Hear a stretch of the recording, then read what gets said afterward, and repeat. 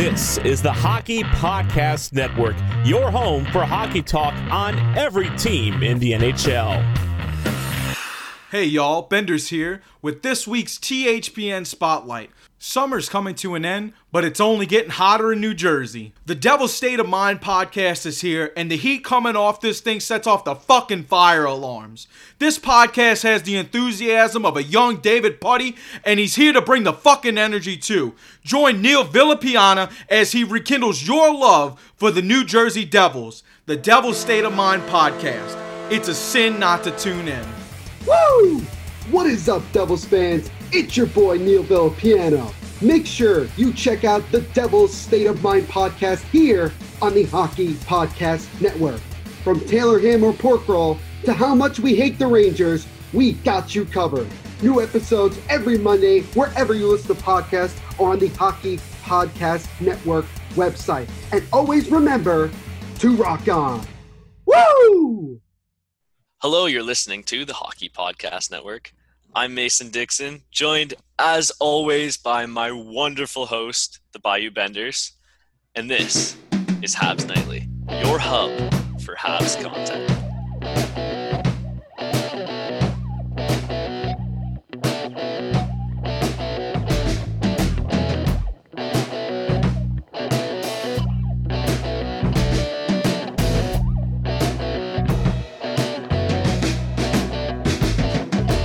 How's it going, buddy?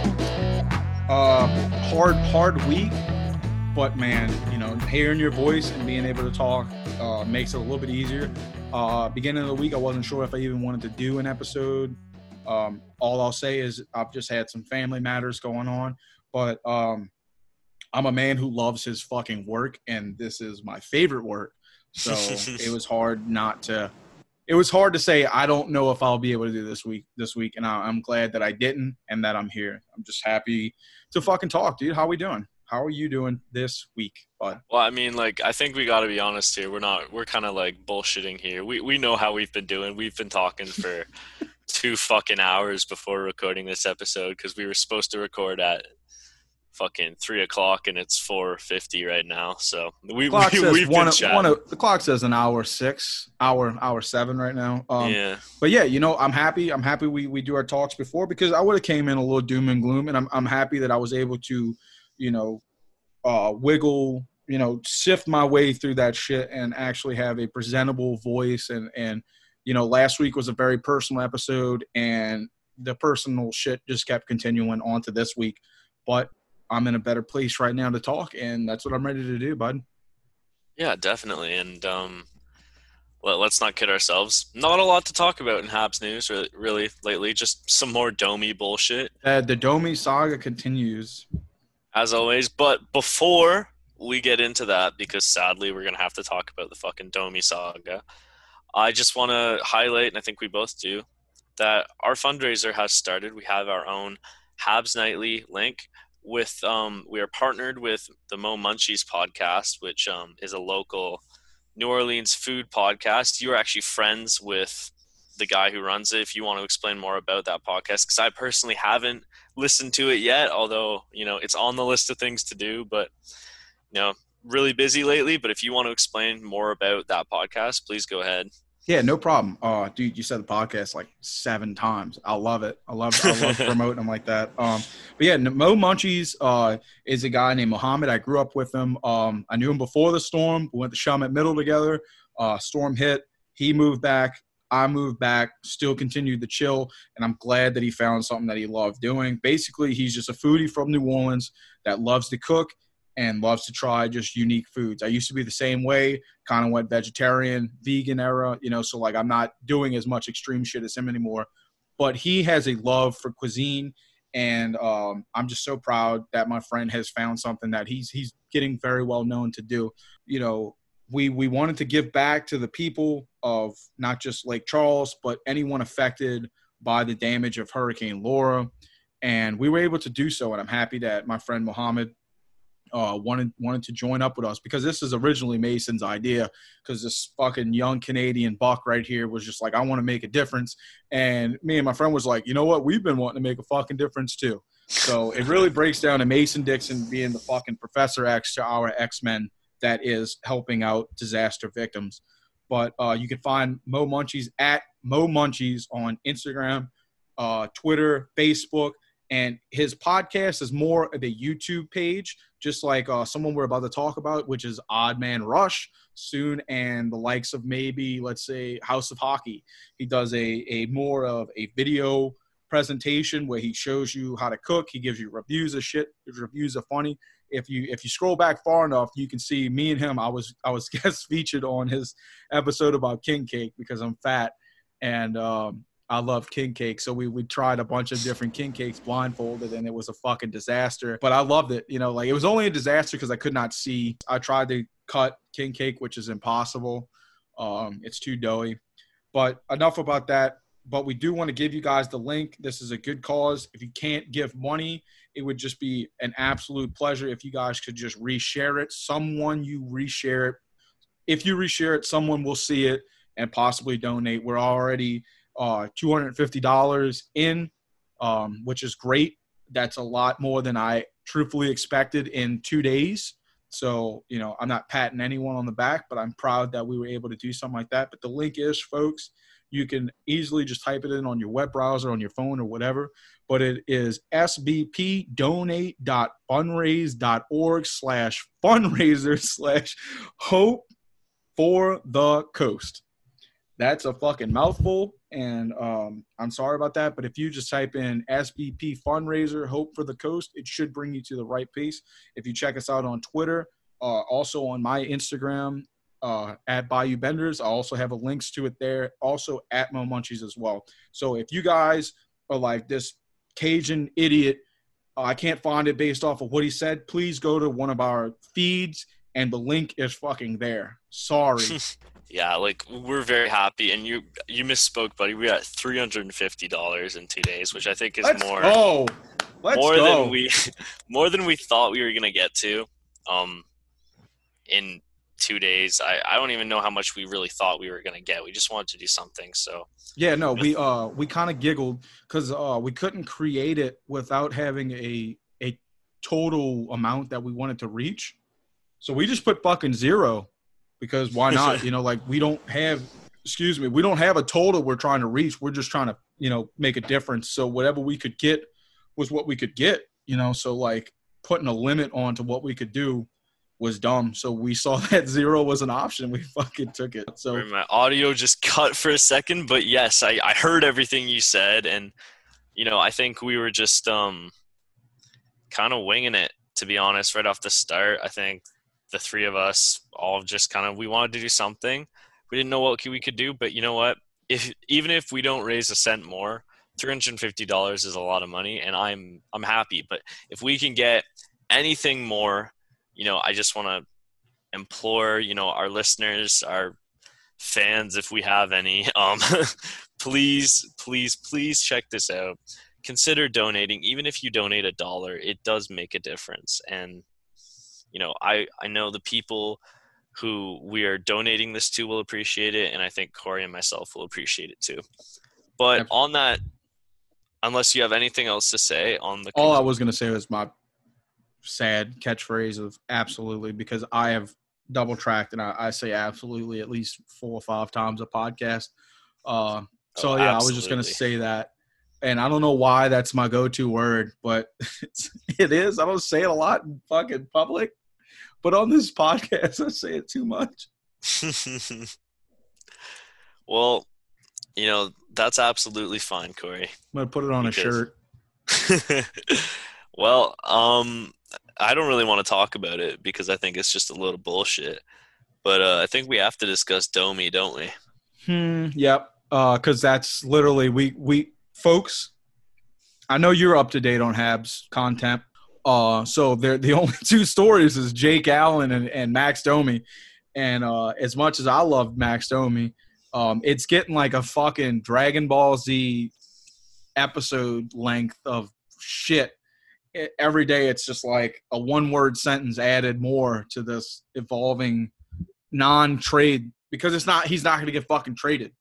So it's just they're just teeing up this guy to be the focal point, as, you know, Mark Bergevin sits in the back and just plots. our way to fucking grab more people, but I don't know. He's scheming. Yeah, big schemer, wild card himself. I mean, the last we talked, we know that last conversation he removed any mention of the Canadians off of his social media. But I mean, that's something that we saw. We said it. Johnny Gaudreau did it. It's just something you do, I guess, to help free agency. I'm not a hockey player. I don't know why this shit works, but this is something that they do. I'm sure it has something to do with agents' approval. But if I'm not mistaken, he's got a new fucking agent. Yeah, apparently he didn't approve of his agent because now he's with Ferris. Harris. Darren Ferris. Darren Ferris, and if there is any cause for concern, I think it's purely with this guy. This is the same fucking dickhead who basically he just tells his players to sit. He told Nylander to sit. He told Marner to sit. And you know what? It got them paid. So players might love him. But as a fan, as a GM, as a coach, as anyone in front office, even as a teammate, Darren Ferris is an issue. He'll tell his players to sit the whole fucking season. He's just that's his play. The only thing that concerns me is I don't know if that works against a GM like Marc Bergevin. Because if we know anything about Marc Bergevin, he's not going to get backed into a corner. He's going to back you into a corner, but he's not getting trapped, and he won't make a move under pressure. So it'll be really interesting to see what goes on with contract negotiations, trade rumors, etc. But what I really want to talk about, and you brought it up, because I think it's the only real news that has any validity, anything that we can kind of look at and say, yeah, that's actually, there's some substance to this. We can talk about it. And that's the acquisition of Jake Allen. Kind of broke Twitter, hockey Twitter. Because I just broke my heart. What? That's what it broke, my fucking heart. Why'd it break your heart? Because, oh my God, man. We paid for this guy, and he did great. His current salary is a fucking 5.2. And we could have had a 2.5 and a guy who's now on his way to the fucking conference finals. We just could have waited a little longer.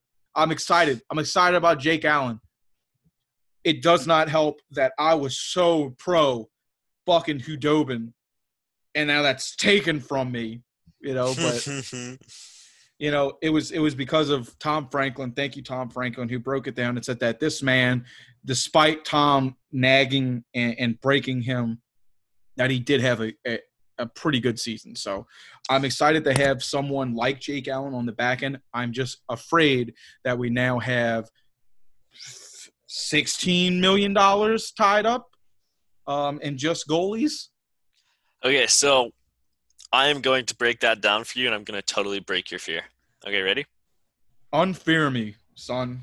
Montreal will be spending, I think it's around $15 million in goalies next year. Yes, you're correct. Jake Allen has a contract, an AAV hit of, I believe, and let me look it up just to make sure that I am not bullshitting, $4.2 million. Now, that's not great, but if you look at the goaltending tandem in Boston, which was Halak and Tuukka Rask, they made around $12 million a year. So Montreal's only spending around $3 million more. On the other side of that, if you look at who Montreal has to sign this year, it's actually not that bad. With Jake Allen, Montreal still has roughly $16 million in cap space, $16 to $17 million in cap space. They're going to have to use that to sign guys like Domi. I think Danault's contract year is next year. All the big contract years are next season. And I feel really unprepared. I had the list before, but I don't at the moment. Essentially, Montreal just has to sign a bunch of depth guys this year. Jake Allen's contract only lasts for one more season. After the end of this upcoming season, his contract is over. And that's when we have to sign guys like Jeff Petrie, Philip Danault, Brendan Gallagher. So when you really look at this trade deal for what it is and what we got from it, it already looks beneficial. Well, if you look into where we got that third-round draft pick we acquired from the Washington Capitals.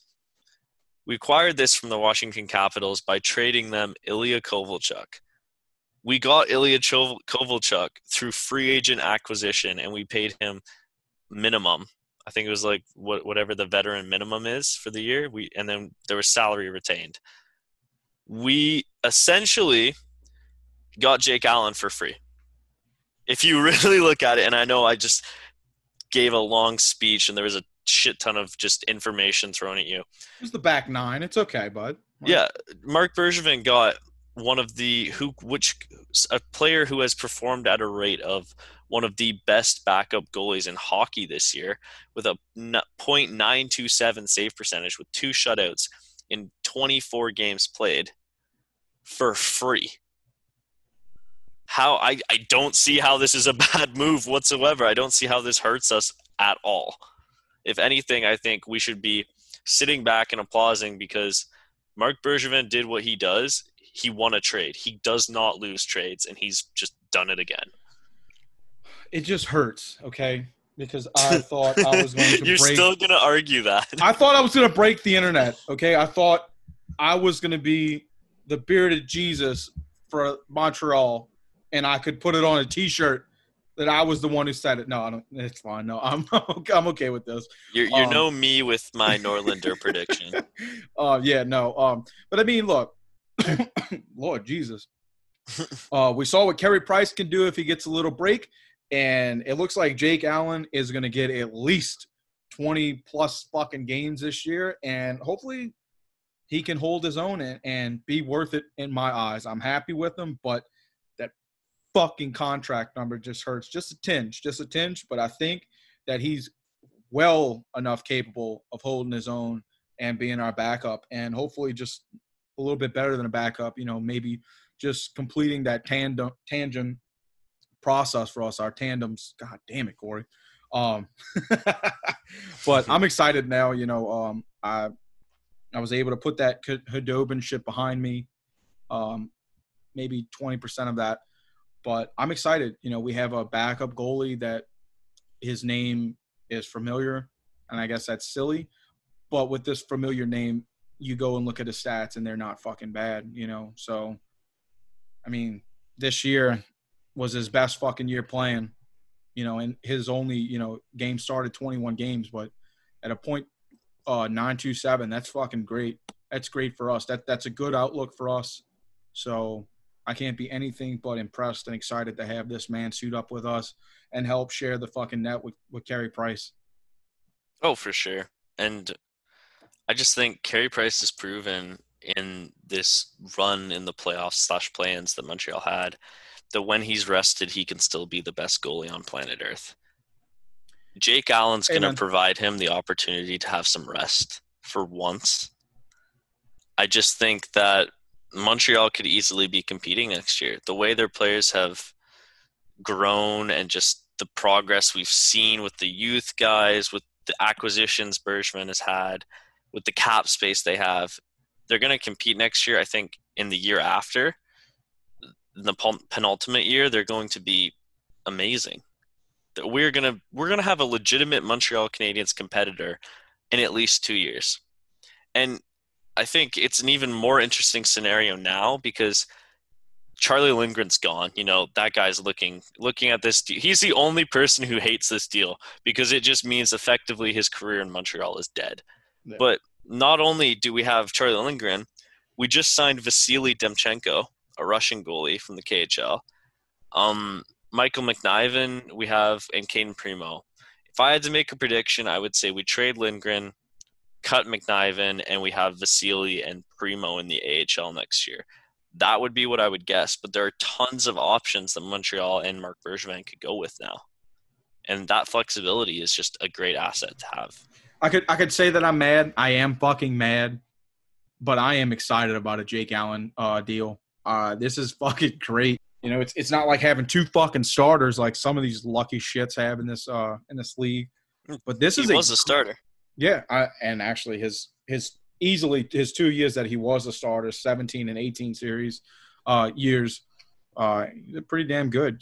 He an average year for a goalie, and then his first year in 17.915. That's pretty fucking good. I don't know. I guess I'm just being a heartbroken little shit right now. But Jake Allen is such a great pickup. I'm excited.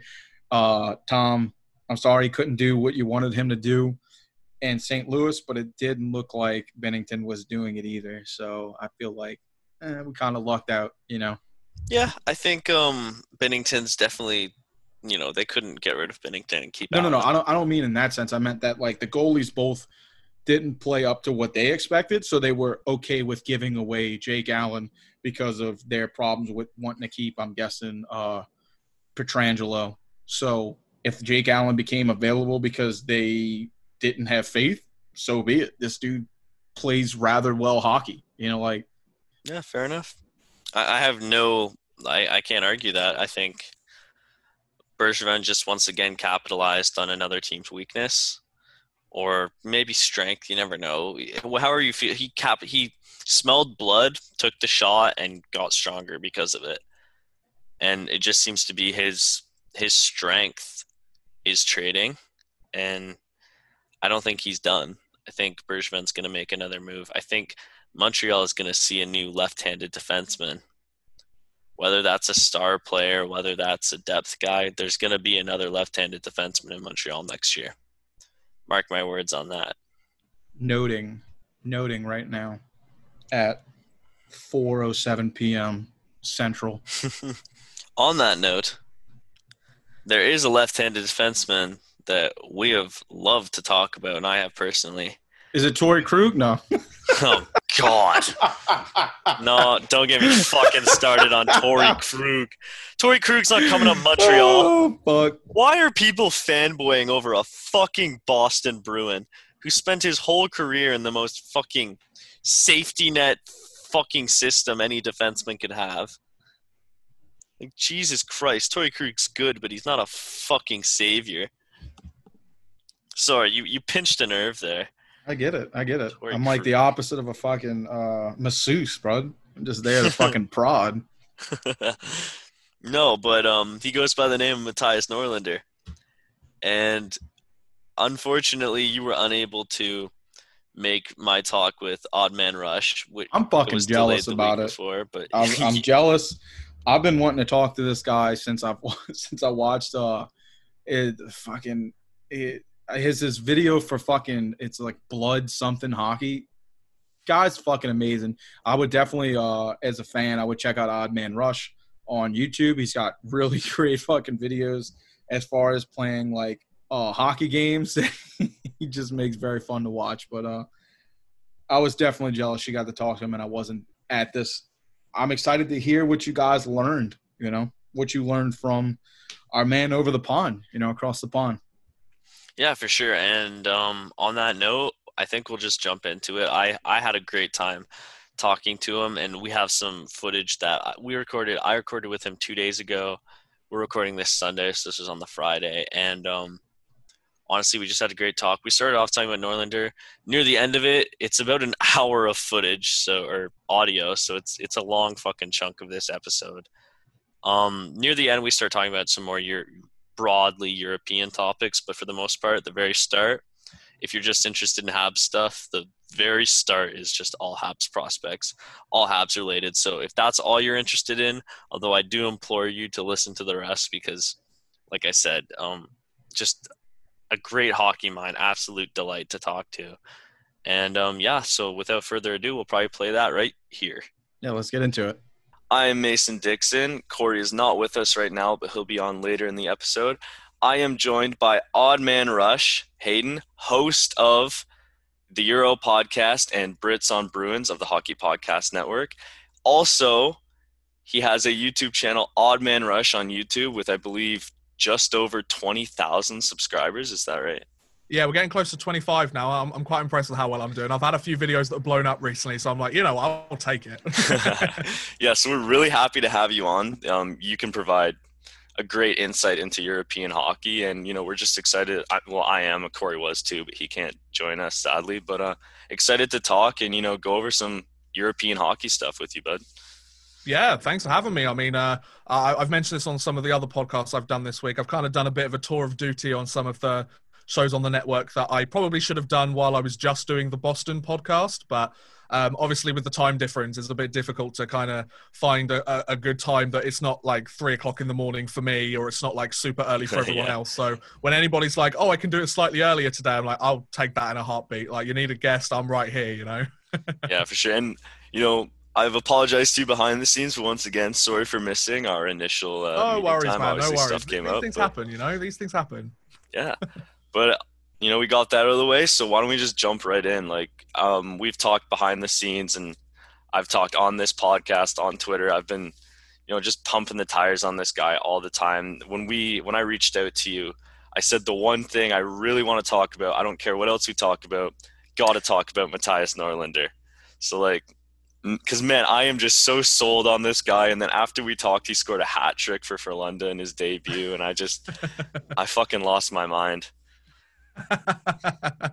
Yeah, I mean, Norlinder, he's looking like he could put himself into a position, especially this season, where he could have a breakout season and get a lot of Habs fans, more so than just you, excited about the kind of skill that he's got to show.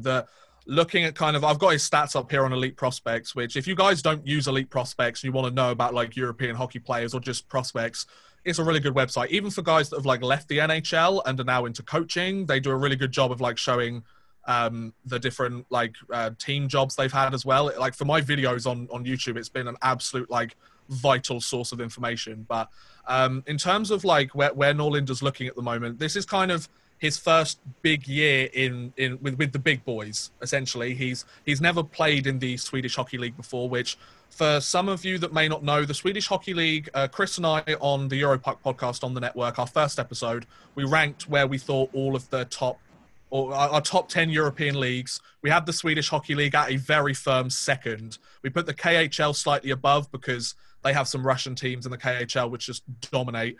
But if we're talking all the other teams and all the other leagues except Russia, the Swedish Hockey League is hands down the best. I mean, if you're wanting to get excited about a player like Norlinder and you're wanting him to succeed and kind of grow into the player that some people might expect him to, going to a team like Frölunda in Sweden is the best place that he could possibly go. I mean, he played in the Hockeyallsvenskan last year, which is the second-tier league. It's kind of like the AHL of Sweden. He was a point kind of every 2 games kind of player, which for a 19-year-old is a pretty impressive feat to do. I feel like with stuff like this, it's really important to mention to, especially the North American audience that's used to, especially in Quebec, the QMJHL or the Ontario Hockey League, the Western Hockey League, everything like that. Those guys are playing against 16 to 20-year-olds, whereas guys like Norlinder, especially in the Allsvenskan, now definitely in the SHL, he's playing against guys that might not be good enough for the NHL, but are right up there as some of the best hockey players in the world.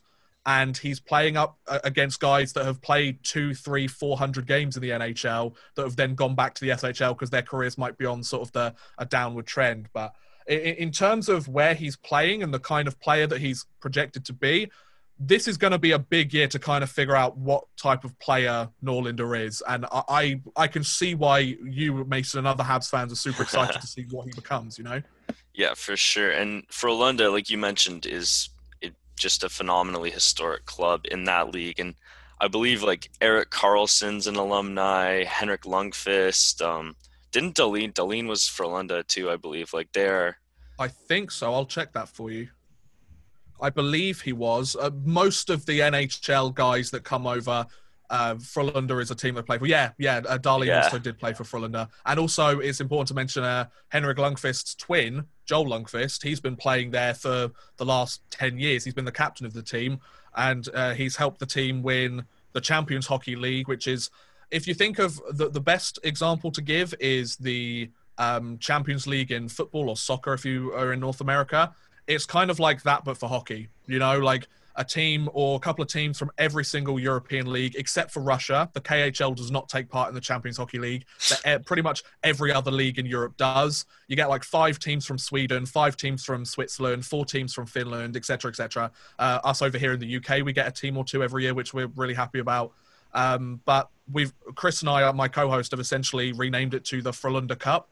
Because, I mean, the championship's been running 6 years, and they've won it 4 of the 6 years. And Joel Lundqvist has been picking up that trophy pretty much every year. So, yeah, Frölunda's a good hockey team, you know?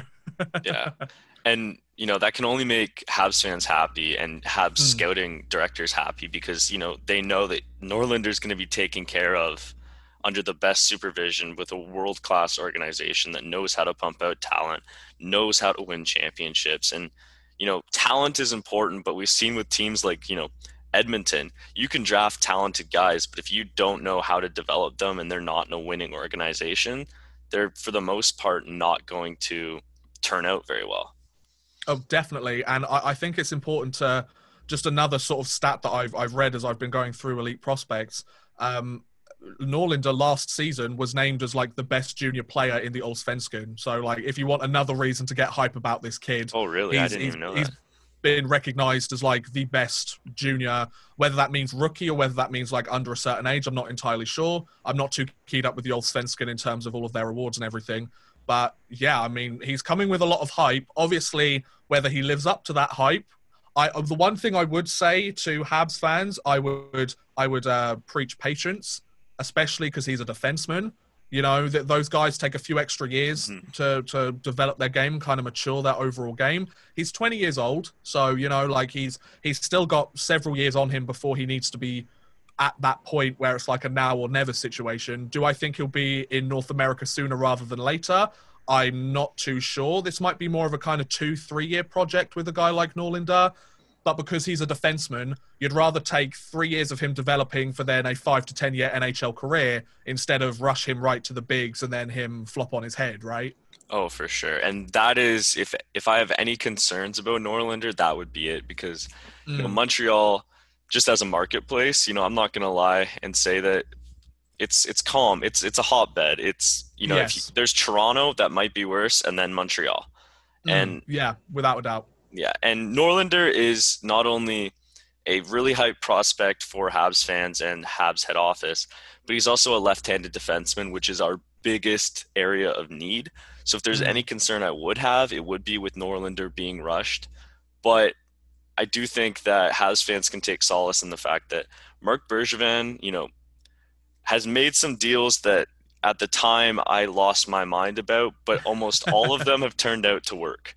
So I have my faith in him, and I do think that, like you say, Norlinder's not going to be here next year. No. We're gonna have another European defenseman who I'm sure we're going to talk about, Romanov. We can be hyped and we can drool over him. We're going to have to wait for Norlinder, and I think that will be best for his development and best for the organization as a whole. Oh, definitely. And I think given the situation that the Habs are in at the moment, obviously free agency coming up, and there's been obviously a lot of talk about certain players maybe leaving the organization. Are they going to be traded? Are they going to be signed? Like, what's going on?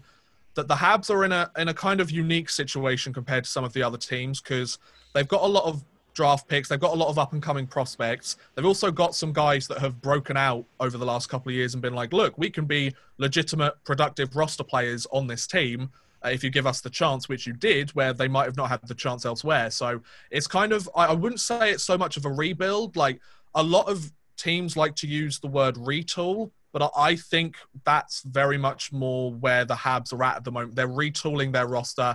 I kind of, given the fact that I followed the Bruins this year, I do kind of see a lot of similarities in, say, the Bruins back in sort of 2013, 2014, 2015, when they had like 3 straight first-round picks. There was like 13th, 14th, 15th or something, like when they've obviously got the guys like Bergeron, they've got Rask on the roster, like they've got their veteran guys that help them win the Stanley Cup. However, they're also, because they haven't had a good season or two, or they haven't quite lived up to what some people might see as their lofty expectations of the team, they're getting this opportunity to retool with some really high-value prospects. And Norlinder's one of those guys, like Romanov, like some of the other guys in the system. They could lead the charge for this next generation of Montreal Canadiens players, which you hope can bring them a championship. It's been a little while, hasn't it? So 93, and we're hoping, at least I am as a Canadian, that the Canucks can come through on this Game 7 and maybe break that streak for Canada. But I gotta say, I wouldn't be too hurt if Montreal was the team to do it in the next few years, and it's looking like our future is going to be pretty bright. Oh, for sure. And on that note, since we brought him up, I would be, fans would be up in arms if I didn't talk about Romanov while I have someone who knows European hockey way better than me. If you look at now, most Habs fans are like, I think, way too sold on Romanov, and I'm not saying he's going to not be a star defenseman at his ceiling. I'm not saying he's going to be trash. I'm just saying, me personally, and correct me if I'm wrong, when I look at his KHL stats, I understand it's a really hard league, but 7 points in 43 games. Now, you correct me and jump in if I'm wrong, but I don't know if I see a lot of offensive upside in Romanov, and I don't know if he's overhyped. I don't know if he's underhyped, because I'm going to be honest, I have yet to watch a single KHL game in my entire life. So I don't know. I would say the hardcore, die-hard Habs fans that are they're seeing the Rangers get Lafreniere, they're seeing Kaprizov come over for Minnesota, Sorokin come over for the New York Islanders. I'm not sure Romanov's in that same category yet. Could he get to that point? I think there's the potential to do so. The only thing I'd say is I think, Mason, you bring up a really good point about his overall production, and he's played for CSKA Moscow. They are one of the best teams in the KHL. They are one of the best teams from top to bottom. They've obviously had the top goal scorer in the league in Kaprizov last year. I think he scored 33 goals in 40-something games, 50-something games, 52 games, I think. They've had Ilya Sorokin, their star netminder. This team won a Gagarin Cup, which is the playoff championship for the KHL, basically their Stanley Cup. He won a championship with them in 2019, which is the most recent playoff run in the KHL to have happened, because obviously this year got stopped early. But CSKA Moscow is a very good team, and a reason for that, you can kind of make the argument that Romanov might be a bit more of a product of the system that he's in, and people might be hyped because he's coming from that same team as those other two players are. I do think he's going to be a very solid player. I think he's going to, if everything goes right, he's going to be a solid NHL player. I don't want to temper fan expectations too much to be like, oh, he's going to be a bust, he's going to be terrible. Yeah. But kind of similar to Norlinder, but in a different context, with a lot of these European prospects, preach patience all the time. I know there comes a point where you look at a player and go, oh, he's 23, 24, he still hasn't produced, we can't wait much longer. I understand that argument, but Romanov's 20.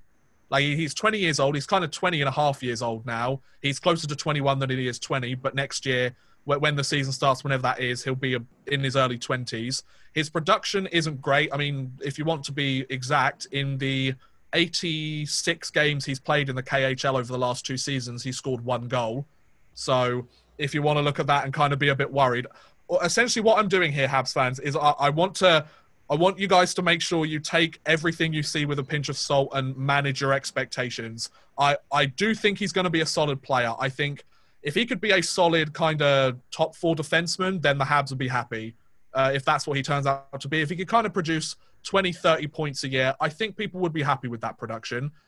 If he turned into a top 2 defenseman, then I think Habs fans might kind of collapse in excitement, you know. But it's one of those situations where you've got to be patient with a guy like this. I've mentioned this on several of the other podcasts that I've been on over the last week or so. This is a guy that probably doesn't know any English, that's 20 years old, that's moving from his home country to come and play for Montreal, one of the most die-hard, dedicated fans. I've been to Montreal the last 2 summers. I know how dedicated Montreal and Quebecers are about hockey, and I love it. Over here in England, we don't have that, and I love the fact that I can kind of soak that all up for a few months in the summer and then come home again. But it's one of those situations where he's going to take time to adjust. There's going to be an adjustment period.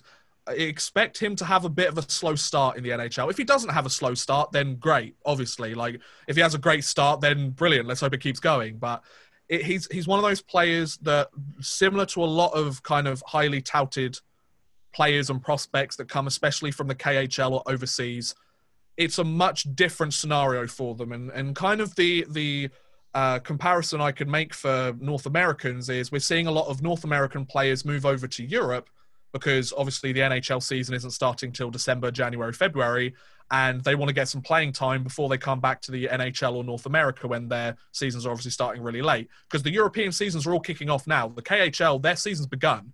Like, they started on Wednesdays, 2 days old at the time of this recording. So hockey's being played. And it's kind of the same as a North American going over to Finland and not knowing the language, don't speak Finnish. English is few and far between, kind of hard to come by. it's going to take time to adjust, right? So you've got to kind of give them the benefit of the doubt when they first get here. That it's going to take a bit of time to kind of get used to the ice surface and the system that they're playing in. He's obviously not the most productive guy, but I think he could build that part of his game once he's comfortable in the NHL. Similar to Norlinder and kind of similar to some of the other prospects that the Habs have got at the moment, especially from overseas. Patience. Like, don't expect the world of them too early, because otherwise you're just setting yourself up to be disappointed. Oh, definitely. And I see, just to play, because I think you've hit it right on the nail there and kind of my thoughts. Like, obviously you have a more of a expertise into European prospects, European players, because you see them a lot more than I do. But I think to play devil's advocate, as you know, a lot of Habs fans are going to say, well, he put up 8 points in 7 games in the World Juniors, and then he did 6 and 7 the next year. So I think what you're saying is kind of true in the fact that he might be able to develop this offensive game, and you know, he might come out guns a-blazing, but don't expect that, because especially like you say, with European-born players, the ice is different, and you have a language barrier, and you're not used to the pace of the hockey, and you're in a hotbed like Montreal. There are a lot of factors against Romanov. And I think also factor in that you're playing against the best hockey players on the planet. Like, you can't really ask much more of a player to go, look, we're going to take you from the second best league in the world, where you've scored 7 points in 43 games the last season. We're going to put you into the Montreal Canadiens lineup, where you're playing the Stanley Cup champion one night, who have been crowned the best team in the hockey world out of every single team. And we need you to be a 20-goal scorer. Like, it's not going to happen overnight, is it? And it's interesting that you bring up the fact his international stats, because the last season, the 1920 season, he scored 6 points in 7 games in the World Junior Championships. He also played several other international tournaments with the juniors. He scored 8 points in 15 games. That comes with the caveat he's playing against under 20-year-olds. So he's putting up those points. Those are the kind of points you'd expect if he was playing in the Canadian Hockey League, in the major junior system overseas. Like, so you can see that against players his own age, he's a point per game guy, point every 2 game guy. He's a productive player. So you're hoping, okay, within the right system, provided he's not, provided he's managed well and expectations are tempered and he doesn't kind of overthink the game too much, that's what you'd expect him to get at some point in his career. But you could also make the argument, how many point per game guys have we seen in the major junior system not pan out in the NHL? It's just a completely different game, especially for a defenseman. I think, obviously, you want him to be a good two-way defenseman, a good point producer. But at the end of the day, if he's reliable in his own zone and stops goals going in, that's what you need to ask for the most from a guy like Romanov, especially in his first season. Let him get his feet under him. There's a lot of kind of debate about the size of the ice surface in European leagues. A lot of European leagues use the international ice surface or Olympic ice surface, which is smaller or bigger, than the NHL surface, which it's not by much, but, you know, hockey's a split-second kind of game. If you have that extra bit of ice, you have extra time to make that play. So if you're in the NHL, you don't have that extra ice. 1 second could be the difference between an outlet pass out of your zone and the puck being in the back of your net. So it takes time to adjust to that smaller ice surface. What I will say, though, is I'm not 100% sure if CSKA Moscow have done this, but a lot of KHL teams, I know SKA St. Petersburg, who are the team that I follow in the KHL more specifically than the rest of the league, a lot of teams are now starting to make their rinks more NHL-sized, whether that's to kind of make them make it easier for players to make the jump over, or because it makes the game a little bit more fast-paced and more competitive. I'm not quite sure what the reasoning is behind that, but that's something to keep in mind. It's not just a cut-and-dry situation that all international ice rinks use the international or Olympic ice rink sizes. So it might be a case of the last 2 years, Romanov's actually been playing on NHL-sized ice, and these are the numbers he's produced. So you could take that as a negative of, oh, okay, so he's playing at the kind of speed and level that we want, but he's not been productive. Or you could argue, oh, so for the last 2 years, he's been refining his game in this kind of style, in this sized rink. So another year of that, and he should be better than he was the 2 years before, you know? Yeah, it's a double-edged sword. Yeah. And just on that note, because you bring up a good point with the under 20, you know, the World Juniors, you're playing with players who are your age or a year younger, around your age. You know, they should be around your skill level. And if you're producing better than them, that could be an indication that you're slightly ahead of the curve. So you think that's why you have scouting analysts from like TSN, and I understand it's probably harder for you to get TSN and Sportsnet, but a guy like Craig Button and Bob McKenzie, who are big names in hockey, big names in the scouting scene, raving about Romanov, saying he's arguably the best defensive prospect in hockey, or he's number 2.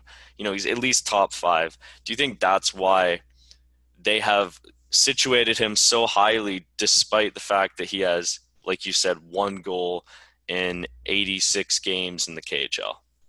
I think that's a big reason for it. The fact that he's playing well against his own age group. I will give credit where credit is due to Romanov and guys like Craig Button and Bob McKenzie who do sing the praises of Romanov. I think he is worth singing those praises, because you've got to keep in mind also, he's not a point per game guy in the KHL. The KHL is the second best league in the world, and he's playing against former NHLers. Like, there's going to be one night at some point in the schedule where he's playing against a 40-year-old Pavel Datsyuk. Like, Datsyuk is still playing. He's playing against Sergei Plotnikov, who's playing for Metalurg Magnitogorsk, Lyndon Vey. Obviously, a lot of these guys are kind of either journeyman NHLers or didn't quite make it to the NHL for a sustained period of time. But there was one point in their careers where they were considered one of the best players in the world. You're also going up against other Russian players that we've seen Russia take gold medals. Like, they're a perfectly capable hockey nation. They know how to carve out solid hockey players, as we've seen with the Russian influence in the NHL over the last sort of 50, 60 years or so. But yeah, it's one of those things where you've got to look at a guy like Romanov. I can see why the hype is around him, but you've got to also remember that Craig Button and Bob McKenzie are talking about over his entire career, not right now. Like, you've got to make that differentiation, in my opinion, of he's going to be, like, the reason he's ranked so high on these boards is because he's going to be a fantastic, incredible NHL caliber player, but he's still 20 years old. He's not quite there yet. And you know what? That's okay. That's not a knock on him. Like, I was just having a chat with the New Jersey Devils guys on their podcast, and we were talking about Jack Hughes, for example, and everybody kind of wanted to call him a bust because he didn't have the best season. Like, him, Capo Kakko, and Kirby Dack, they have the seasons that everybody expected them to have. They aren't Connor McDavid or Austin Matthews. We all knew that when we were going into the draft. Like, just because they didn't score a point per game over the entire season doesn't mean they're busts. And, like, they're 18, 19-year-old kids. Like, look at Andrei Svechnikov recently. Look at how well he's bounced from his rookie season to his sophomore season in the league, where he's become one of the Carolina Hurricanes' most reliable players. You could argue that those 3 players are kind of Svechnikov-esque in that sense, because, get another season under their belt. They know how to play the game now. They're obviously insanely talented. I feel like that could be a similar situation with Romanov. Give him year 2, year 3 in the Montreal Canadiens system. That's when you're going to see him start to break out. Yeah, definitely. I think with Romanov, and with any prospect especially, but with one of the high caliber profile and just the hype that he's received, because Montreal fans are who they are, because it's a media, it's a hockey media hotbed. It's just, it's insane. And the fact that he shoots left on D, I just think that this kid is going to go up against a tremendous amount of pressure. But I do think, just closing kind of on Romanov so we can kind of get on to some other subjects. I do think that, you mentioned that, his junior stats playing for Russia in total, what was it, 6 points and how many points? So the World Junior Under-20s was 6 points in 7 games. Then he also played 15 other international games with the Russia Under-20 team. He got 8 points in 15 games there. Yeah, so to see the jump in points per game, under the spotlight, in the limelight, you are under the bright lights of the entire world and your country cheering for you. Romanov's shown that he can step up. So, maybe that's a sign that this pressure isn't going to get to him, and maybe we can take some comfort in that. But moving on to some other topics and, some other players, because I think everyone and their uncle is talking about Romanov in Montreal, and, we want to be a little bit different. You and I were talking about Montreal's draft position. So they're drafting in the 16th overall selection in the NHL entry draft, and there are some interesting European prospects in that position. Now, I don't know if you have any that you were kind of highlighting. I have one who I don't know a tremendous amount about, but if you have anyone you want to discuss, or who was the one you were thinking of? Noel Gunler. Noel Gunler. I'll take a look at him and see what I think. Because I've got to be honest, we get over here in the UK, we get like a good sense of sort of the top 5, top 10, maybe top 15, and obviously the Habs are kind of drafting just underneath that. So, it's tough to kind of get a good idea, and obviously we're talking about the entire hockey world here. So obviously we know about the Lafrenières, we know about the Byfields, we know about the Stutzlers, but a guy like Noel Gunler, I've got his stats up here. I mean, he's been playing in the SHL this last season, so that's a good sign. He's ranked pretty high in terms of a lot of places, everywhere except Craig Button and Mackenzie's rankings have him sort of 18th to 22nd. Craig Button has him ranked 45th and Mackenzie has him ranked 28th. I like the fact that he played with Luleå of the Swedish Hockey League. He spent the majority of the season with their pro team, like with their adult Swedish Hockey League team. He wasn't playing in the juniors or the minors or anything like that.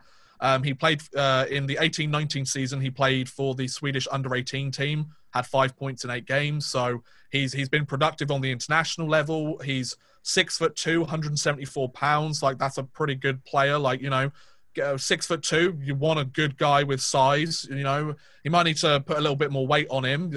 I'm not a draft expert, so that might be wrong. But I feel like get a few more pounds on him so he can kind of push that 6'2" frame around a little bit more. I think NHL teams would be very happy about that. But that comes obviously with maturing and growing into your own body. He's an 18-year-old, he's got plenty of time to develop. He scored 6 points in 4 games to start the year with the under-20 team. And obviously Luleå thought, you know what, he's good enough to play in the bigs now. And he had 13 points in 45 games with a plus 12. That's a really good thing to keep in mind, actually. He might not have been the most productive player, but he was on the ice for more goals than against. For an 18-year-old kid, that's a good thing to see. I've mentioned this on several other podcasts, and we've obviously talked about it a little bit here as well. Sure, he only scored 13 points in 45 games. Once again, he's an 18-year-old playing against some of the best hockey players in the world. So, sure, on the surface, it doesn't look great, but you could kind of say, look at the OHL, for example. There's loads of guys there that rack up points against 16 to 20-year-olds. Sure, they're showing that they can put the puck in the back of the net, and that's a really important stat. But when they come against AHL guys, NHL guys, they kind of struggle to get the game going because they're not used to being hit along the boards by a 220-pound, 6'4" hockey player that's, a future Hall of Famer, But you compare that to guys over in Europe, yeah, it's not quite the same.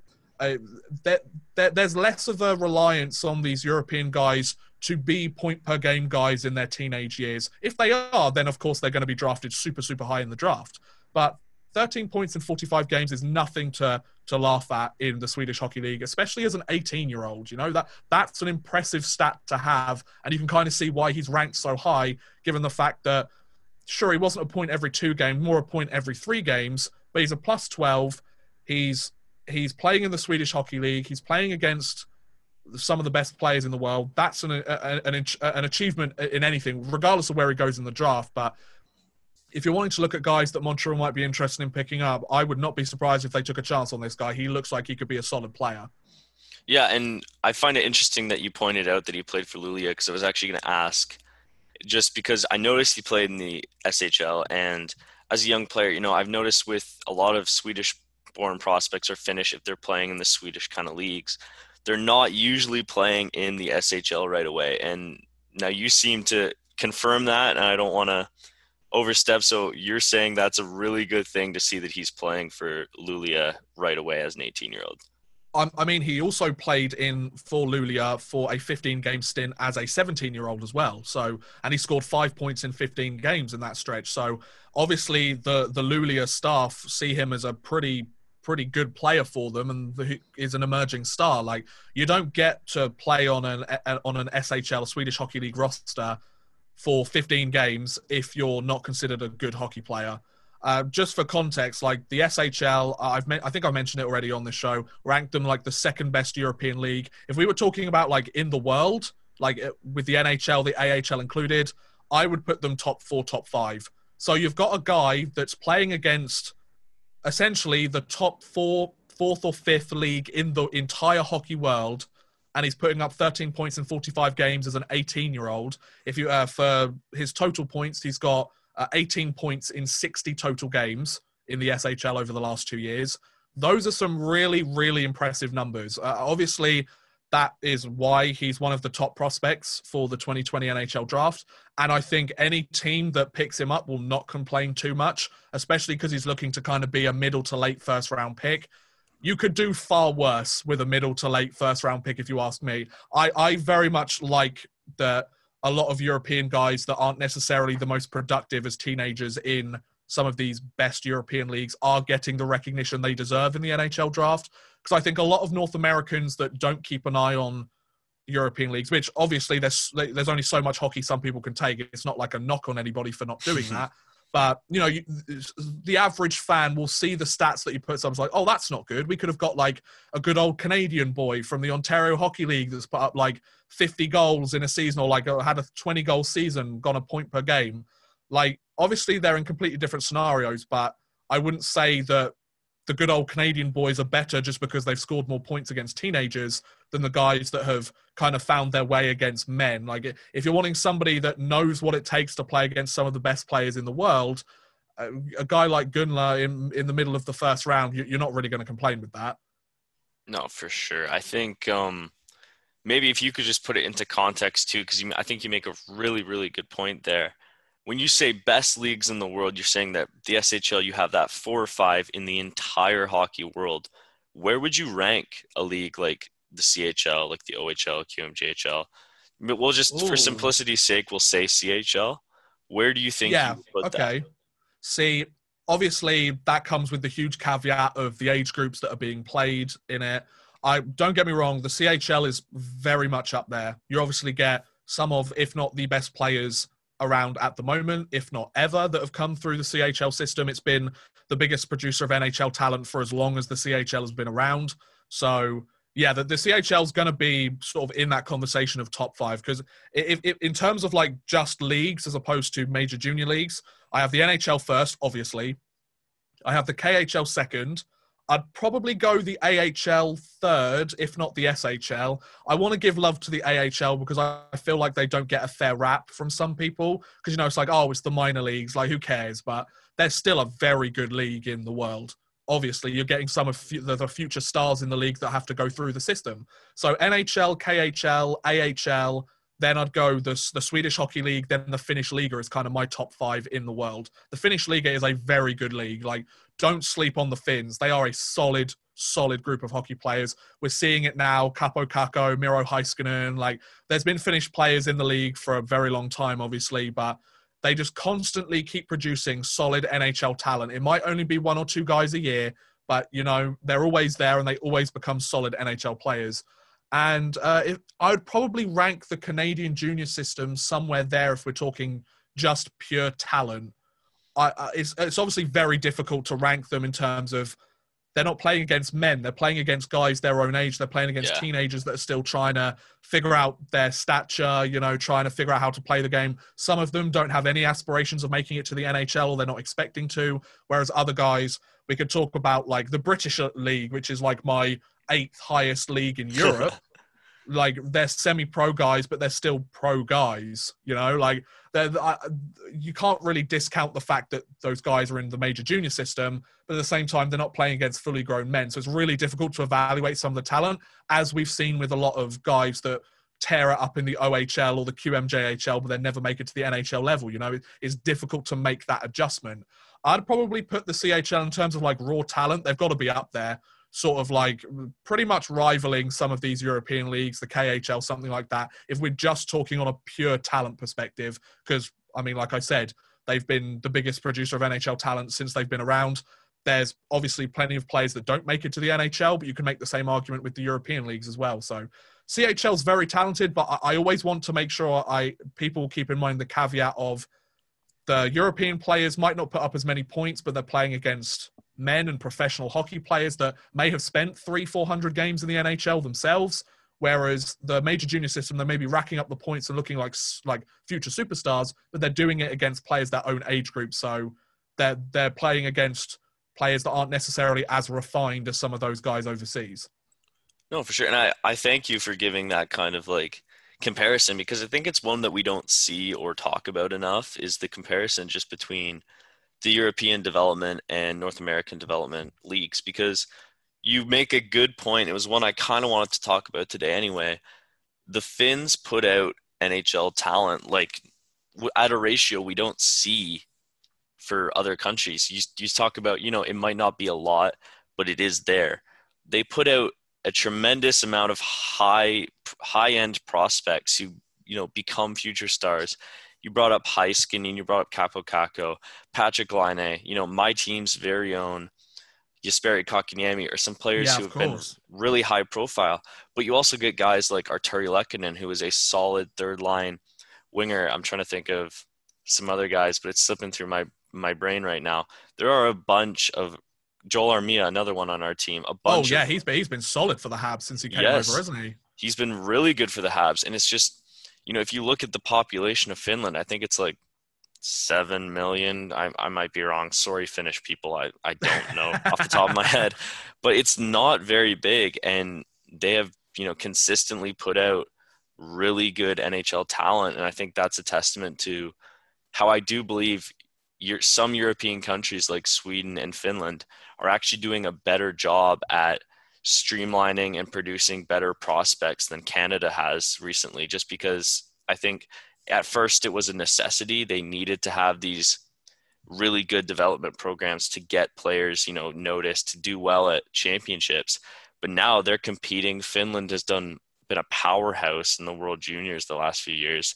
And I think it's almost something that Canada as a country and as a hockey nation could look to and maybe start to think, hey, we could take something from them, because I think Finland especially, I'm not going to diss on Sweden because they've done really well, but Finland especially has been a country that I've looked at and gone, wow, their development is insane. Their prospects are so good. I mean, the two things I'd say about that is, first of all, it helps when you're a Scandinavian country and you see ice more often than water a lot of the time. That's probably a big helper in terms of helping get guys on skates and everything like that. So a testament to kind of the weather that they have is very helpful, especially the more north you go. But the other thing I would say about that is I think it also comes from the situation that these countries are in, kind of the way that their leagues are set up and the kind of general map of the hockey world. If you have a load of guys from Sweden and Finland that become solid hockey players, they don't have to make the move over to the NHL. They can stay in the SHL, the Finnish Liga, and they could have good, successful careers. This is one thing I mentioned on the New Jersey podcast also recently. Just because you don't play in the NHL doesn't mean you haven't had a successful hockey career. Like, if you play your entire career in Sweden and Finland, you might make more money than you did if you went and spent a year or two over in the NHL and tried to crack the NHL. Now, is that the route that... Obviously, there's going to be a lot of European players that go, I want to play in the NHL. I want to play against the best of the best. And absolutely, like, why wouldn't you? But I guess there's kind of this sense of, I feel like there's this mentality within the North American hockey system that if you can't crack it in the NHL or the AHL, you're kind of considered a failure within the system, where it's like, oh, you have to go overseas because you weren't good enough to be here.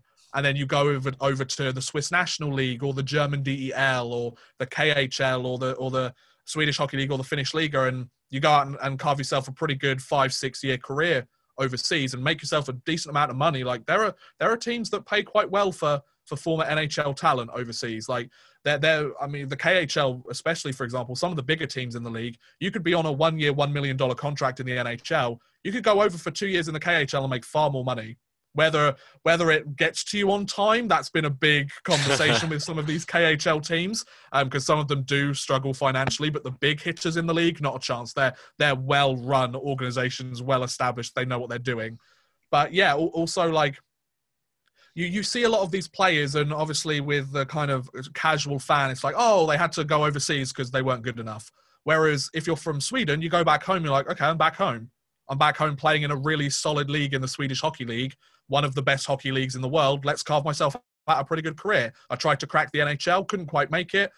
Tried my best, wasn't quite good enough. Let's have a good career here. And I feel like there's less of a stigma around that in Europe, because obviously you're coming from Europe, going to North America, whereas if you're from North America, you're kind of having to leave home kind of considered somewhat of an outcast because you weren't good enough.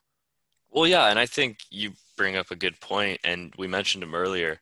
Joel Lundqvist was drafted in the 3rd round, I believe, to Dallas, because I remember watching some sort of NHL doc on it, and teams were saying they like Joel more than they liked Henrik. But you speak of Joel, and even in that video, which was done by the NHL, they talk. Still having, I believe, I think he's still playing. Yeah, he's still playing with Frölunda. Yeah, a great hockey career for one of the best well-run hockey organizations in the world. And I don't think if you talk to Joel Lundqvist that he would say he was disappointed in his career. He played 3 years in the NHL. I think 3 for Dallas. I'm not sure. I think so. Exactly, Yeah, I'm just bringing up his stats now. Yeah. And now because I have his SHL stats up right now, he's got 600. Wait, no, that was penalty. Sorry, 403 points in 727 games in the SHL.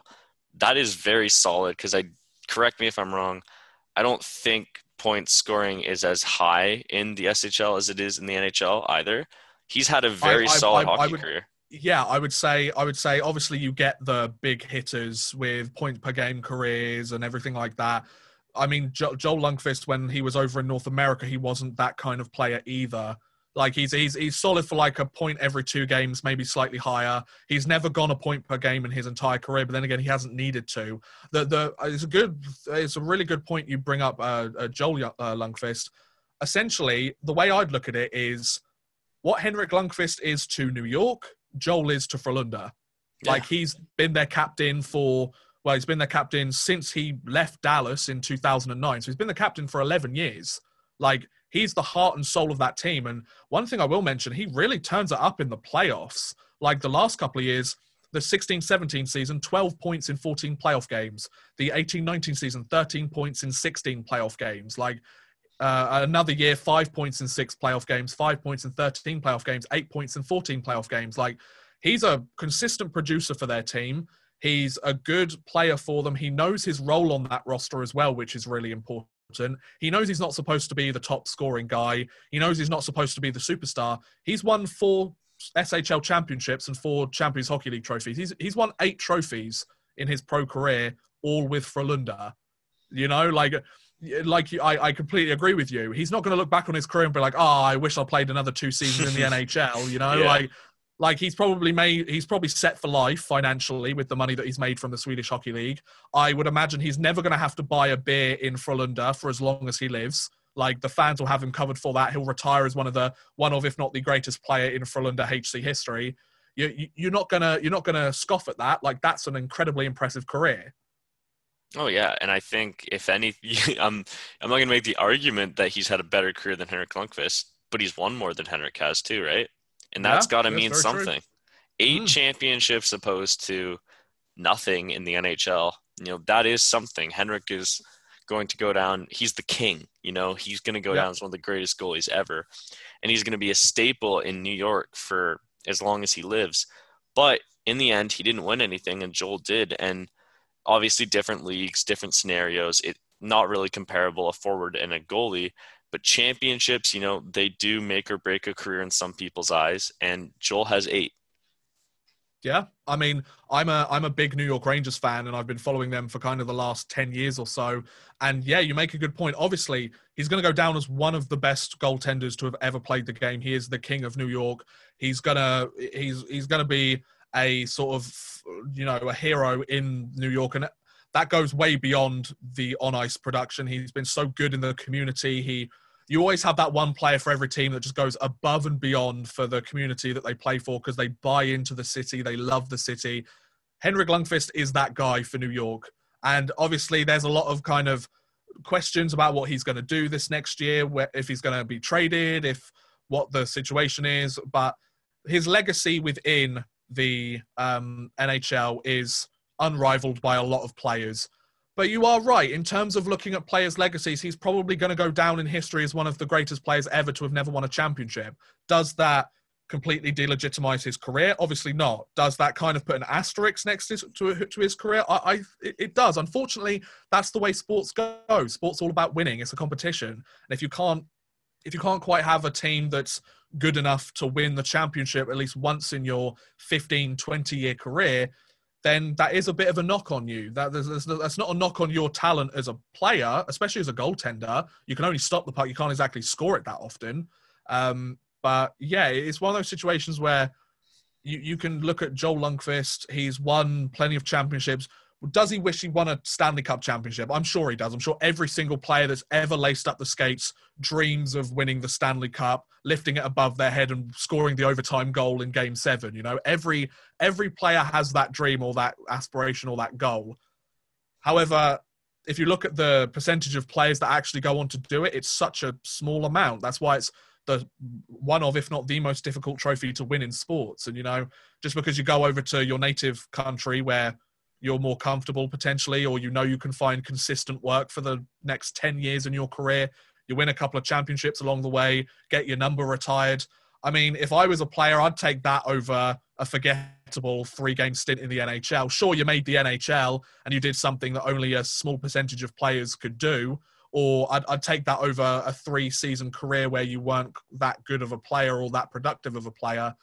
You know, that's the great thing about European hockey. It gives these players that aren't necessarily the best of the best out there to go and feel like the best of the best in the league that they're playing in. It gives them that opportunity to be like, you know what, I am the guy on this roster, and I'm being paid pretty well to do this, and I can go out and have a successful career regardless of whether I lifted the Stanley Cup or not. I think that's why I really like European hockey, and I think it's something that shouldn't be like scoffed at by the North American market for kind of like, oh, we're just going to take all your good players and we like don't care about the rest of you. Like, there's a lot of good hockey to watch in the international circuits, the SHL, the Finnish Liga, the KHL. If you want to watch some good hockey at a more like earlier time than the NHL, I mean, the European leagues are starting up within the next few weeks and months. Like, it's a good time to like get into it, you know, especially because the season's going to be so delayed. Yeah, and you know, just easy way to get a plug in there. I think if you are interested in that, you know, we can find more information for that on your Europuck podcast, I would assume, right? Oh, absolutely. Yeah. We've essentially, Chris and I, my co-host, we've wanted to make sure that we do a bit of an in-depth look at all of the different leagues that are starting up. Because the good thing is we've got a lot of different leagues starting up at different times. So the KHL started on Wednesday the 2nd, I believe, of September. So, okay, we've got the biggest league in Europe starting up now. It's ready to go. We've spent our most recent episode, which went out today as we recorded this. So episode 2 is already out by the time this episode goes out. We spent a lot of that episode talking about the KHL, going through all the teams, where they're based, some of their top players, how they've done over the last few years in the KHL. We've also wanted to give a bit more love to some of the lower tier leagues in the European circuit. The Polish league is starting on the 8th of September, so we wanted to make sure we gave them some love as well, because they have a place in the Champions Hockey League every year, which Frölunda seems to win every single year. They have a place that they can play in it. You know, they're one of the leagues in Europe, and for Chris and I, we're not necessarily too keyed up on the Polish league, but this gives us a chance to get a little bit more keyed up. We're not going to follow it every single game of every single season, obviously, but we can give them the love they deserve. And, you know, Polish fans that might listen to the podcast might think, you know what, it's nice to know that our league is getting a bit of love compared to the Swedish Hockey League that's starting up in a couple of weeks, or the Finnish Liga that's starting up in the KHL. Obviously, we're going to focus a lot of our efforts towards the bigger leagues, but like there's been a lot of talk about the British Elite League and whether they're going to run their season. Obviously, that's very close to home for Chris and I, because he works in terms of rinkside reporting for a British league team here. So it's one of those things where we want to make sure we know what it feels like to have our league kind of shafted by the European or the sort of hockey media world, because it's very NHL, maybe even KHL based, which is, there's nothing wrong with that from a North American perspective. But yeah, we want to talk all things European hockey. Come check out the Europuck podcast if you want to like know more about the European leagues. If you have any questions about European hockey that you want to ask us, we will be more than happy to discuss them. Like, we just want to like spread European hockey to other Europeans around the world that don't know there are these other European leagues that they follow. Like, there's a lot of people in England that don't know that we have a professional / semi-professional hockey league in our country. They don't know that it exists in our own country. So there's plenty of fans out there that follow the NHL that are probably the same. We also want to help North Americans have a bit of an easier chance of figuring out the kind of the crazy algorithm that is the European hockey circuit and kind of decipher all of it. But yeah, that's why we're here, you know? Yeah, for sure. And last kind of topic, because we're gonna have to close out soon here, but I did want Sure. to actually talk to you about the British Hockey League. Now, I know next to nothing about it, and like you said, a lot of British people don't know. Yeah. Do you have a hockey league? And they might not even know it's ice hockey, at that point, right? Yeah. No, quite literally. Yeah. Yeah.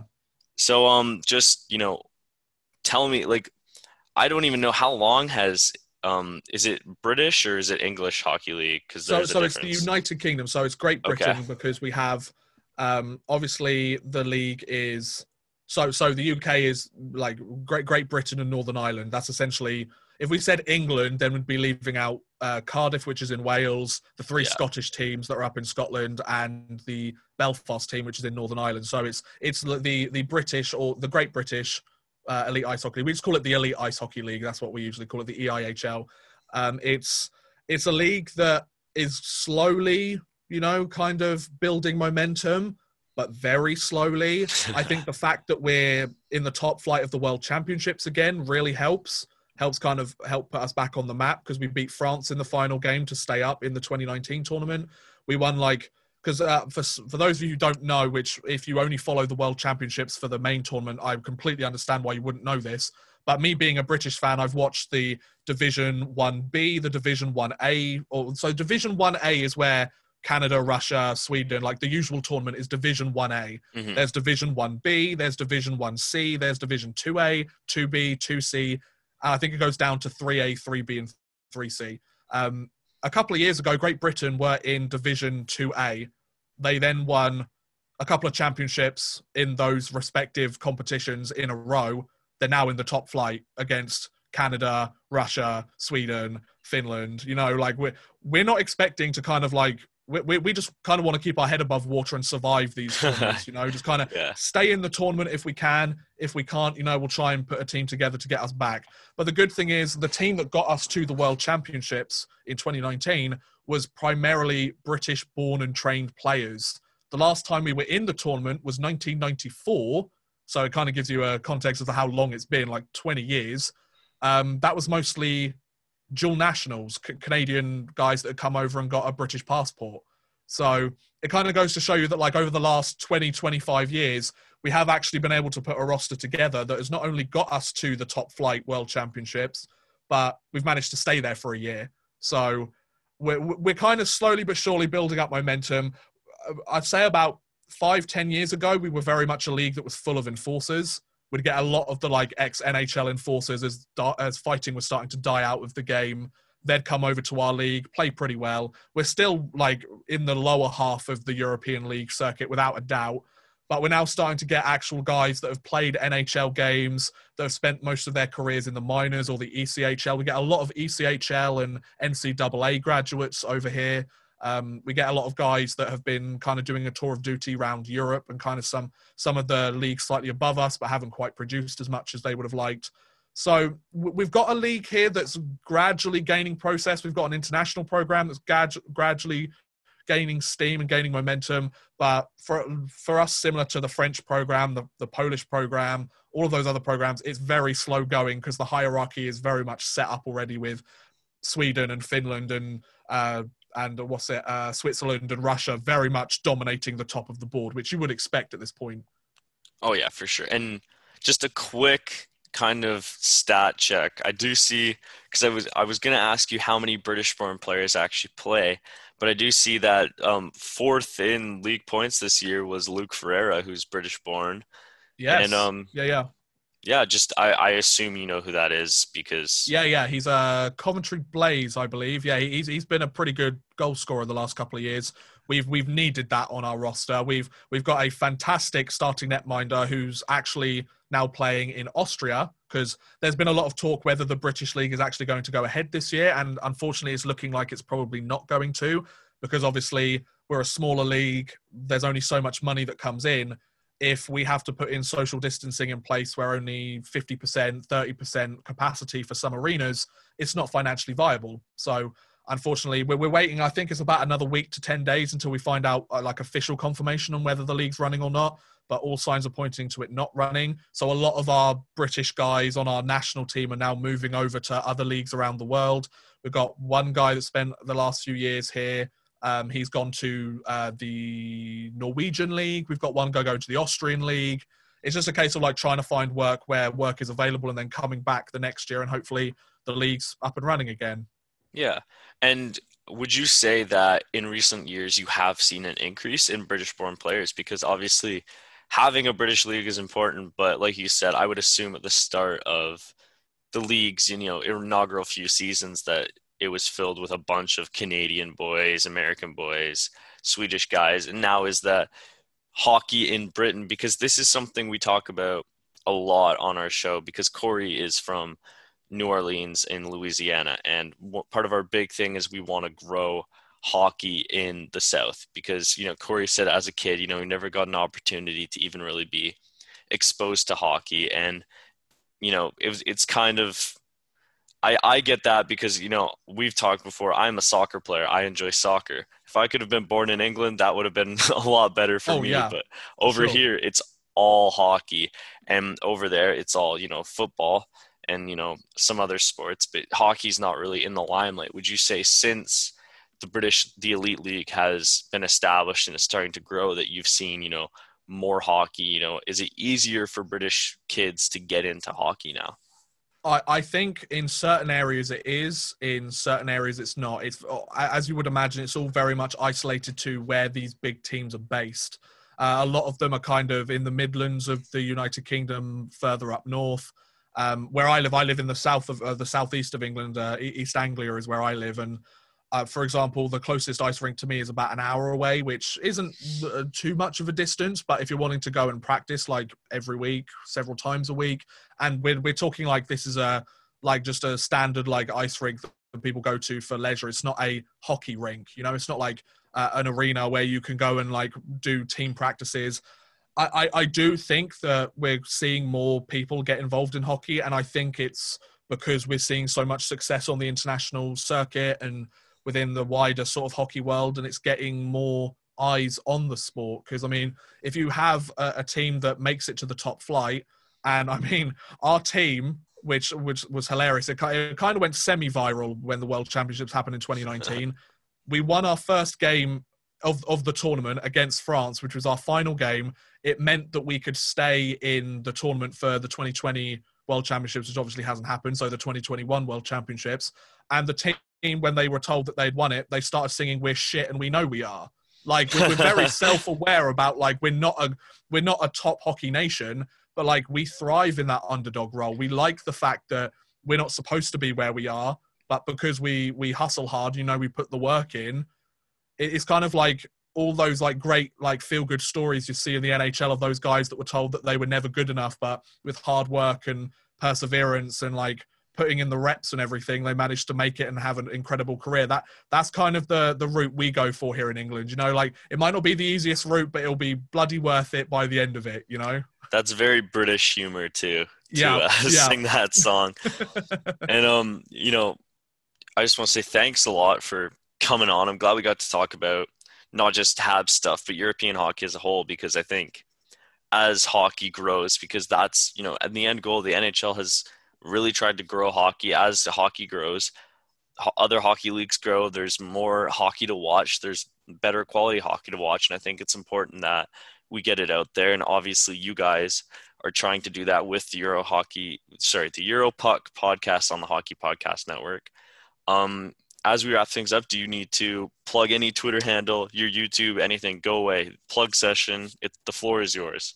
Sure. The best place to find me is probably Odd Man Rush, the YouTube channel. That's where I'm active the most, I would say. I upload 2 videos a week, usually NHL based. I like to think I'm a bit of a budding hockey historian, bit of a storyteller. I like to find more interesting stories to talk about. I recently just did a video yesterday as we're recording this. I uploaded a video on the other Stahl brother, so Jared Stahl's story. I like to find like little interesting stories throughout hockey history, especially the NHL's history, and kind of be like, oh, look, this is something that I found that was quite interesting. Maybe you guys didn't know this. Let me tell you about this as well. We also have the Europuck podcast, obviously, on the network, at Europuck Podcast on Twitter. We very much want to have audience-based questions, whether you're new to European hockey, whether you've been watching it your entire life. We love the fact that we're getting all sorts of perspectives, and Chris and I have loved the fact that we're getting people from all over Europe and all over the world that are listening to the podcast.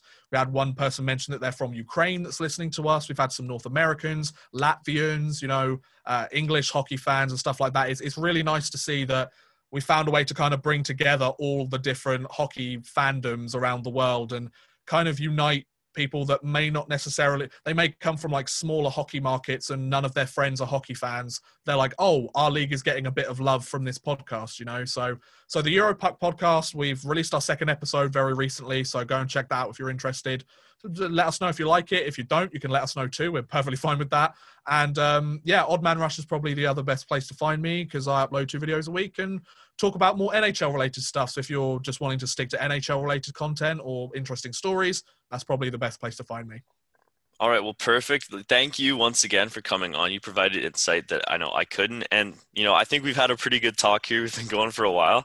So really appreciate you coming on. And, hopefully we can chat again sometime soon, whether that's here, whether that's Brits on Bruins or the Europuck podcast, we'll have to see in the future, but really appreciate you taking the time to come on and talk.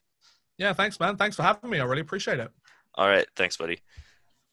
Man, I'm just going to say that I was very impressed. I thought you held Habs Nightly on your own in there. I think you did a great job. I'm a little upset I was not there, and that's not because you got to fuck, man, I can't talk today. But no, man, I'm very impressed. I like what I heard.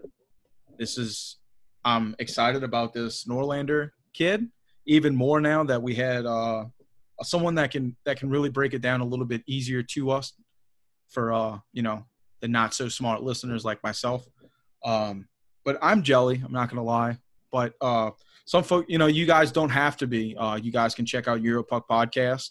I know it was already promoted, but you guys can still check that out. That airs every week. I believe it's on Thursdays. But man, that was sick, dude. Oh yeah, had a great time. I've already kind of mentioned this, but check out the Europuck podcast. It's a great podcast. And without further ado, this has been Habs Nightly. I've been your host, Mason Dixon, joined by the one, the only, the Bayou Benders. He's only rushing it because he's got a tea time, folks. You guys I don't have a tea time, man. We'll talk to y'all next time. Y'all have a great evening. This dude. You're listening to the Hockey Podcast Network on Twitter @HockeyPodNet. New episodes every Monday and Thursday. Download at thehockeypodcastnetwork.com or wherever you get your podcasts from.